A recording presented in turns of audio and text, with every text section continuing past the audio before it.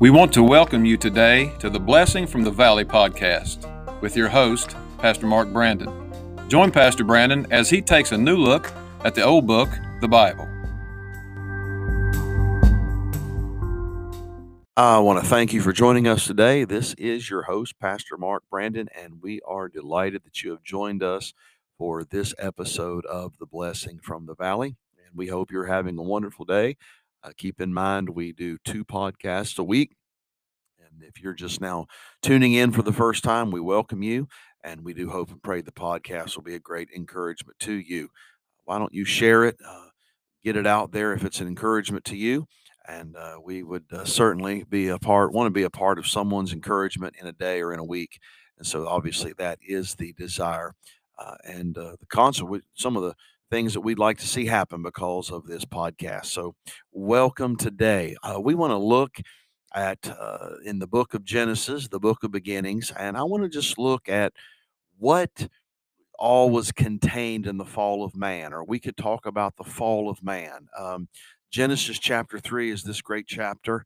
Of course, we know what the Bible teaches here, that the man and woman, Adam and Eve, sinned against the Lord. But just more than that, let's look and see what all took place and learn some things from this in this podcast. And so maybe finish it up today. Maybe we'll have to have another episode on this thought. But let's look at what was contained in the fall of man, or let's look at the fall of man. Genesis chapter 3.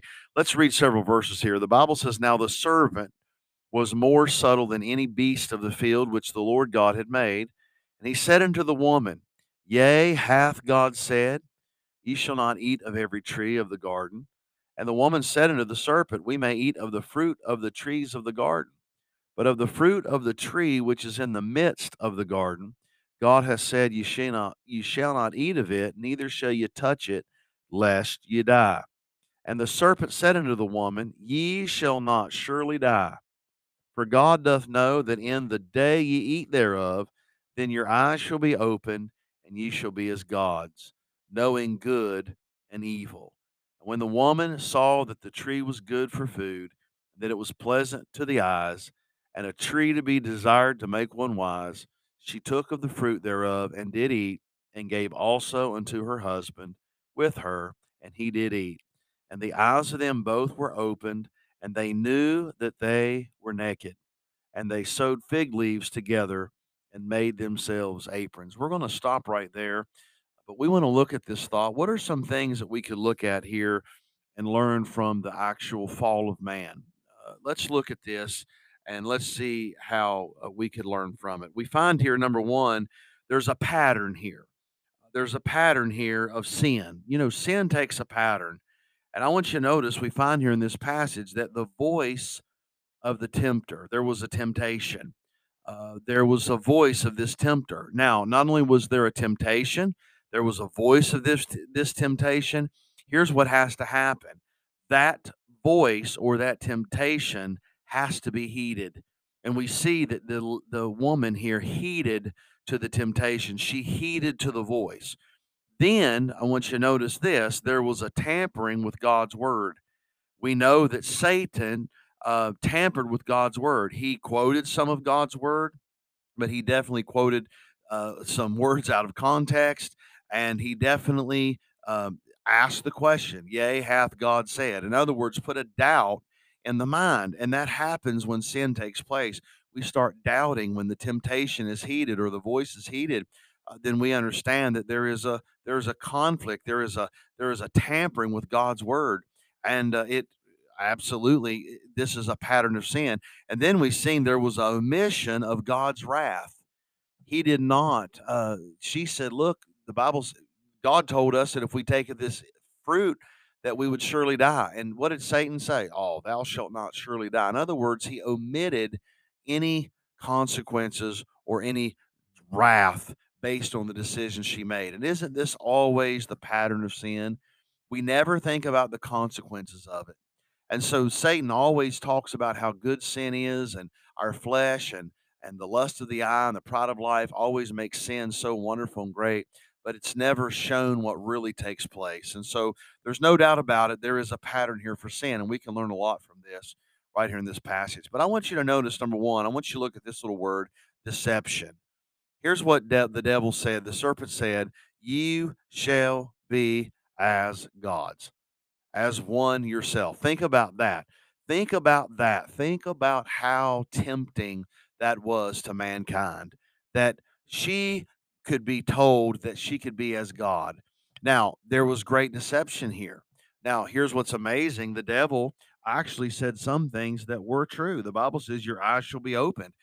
They were open, but see, he turned that like, oh, that would be a great thing. No, it's an awful thing that our eyes were opened.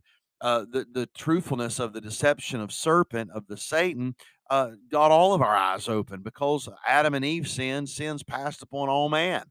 And so, yes, there was a time before man fell that there was a utopian world. They didn't know between right and wrong. So their eyes weren't open. They didn't need to be open.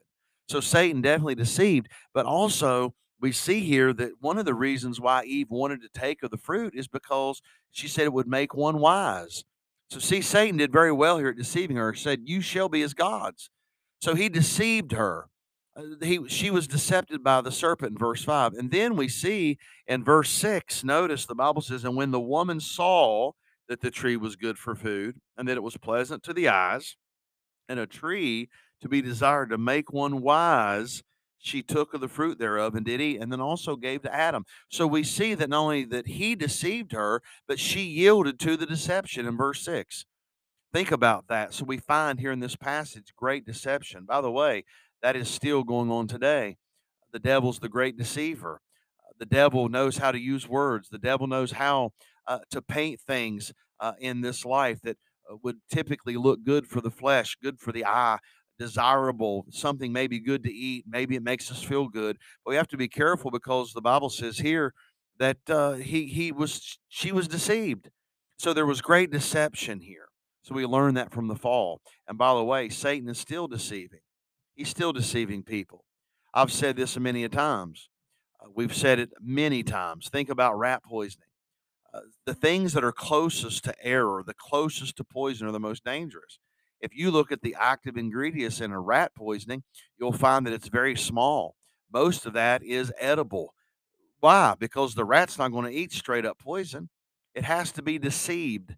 And the devil loves to add a little bit of truth to a lot of truth, maybe to a little bit of error. Why? Because he's the great deceiver. We find that in the fall of man. Not only that, I want you to notice this. We see deception in the fall of man, but we also see the consciousness of wrong, or we see really uh, the loss of innocence here. Now, this is very, very important because we understand because of the loss of innocence. We, first of all, we know they knew they were naked in verse 7. Then they hid themselves. Now, they realized they were innocent up until this point. And see, this is important. This is what has implications on us down the road. We've all sinned. Why? Because Adam and Eve sinned, and that sin is passed upon all mankind. And so they realized that they were wrong. They realized their eyes were open and they realized they were no longer innocent. Why? Because they knew they were naked, their eyes were open, and then they knew how to they needed to hide themselves. Now, prior to that, there was no reason for them to hide themselves from God. But see, that's what sin does. Sin always gets us to realize we lose our innocence. We know there's a consciousness of something wrong there. No matter how we try to rationalize it, we know there's a conscience of wrongdoing there, and we know there's a loss of innocence. We find that right here in the fall. Then I want you to notice this. We not only see deception in the fall, in verse number 5 and verse 6, we see the loss of consciousness in verse 7. Why? Because they were naked and they hid themselves. Then I want you to notice this. They realized the consequences of God's holiness. Why? They heard the voice of God. Now, they had never been scared of the voice of God before. In verse number 10, the Bible tells us, "And he said, I heard thy voice in the garden, and I was afraid because I was naked, and I hid myself." Now they realize they've heard the voice of God and they hid themselves.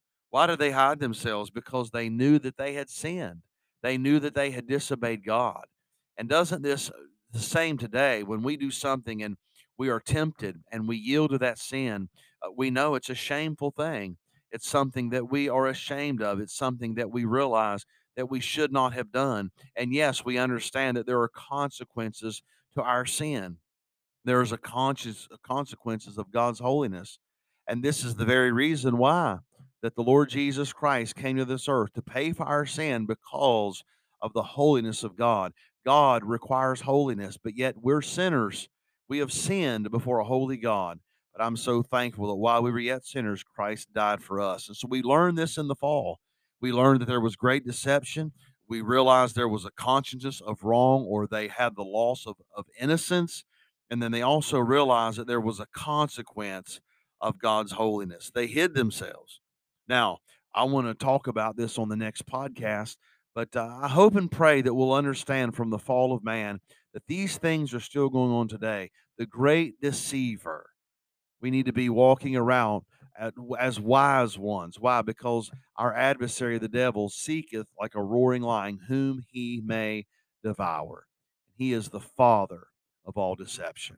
God bless us. God bless you. Have a wonderful day.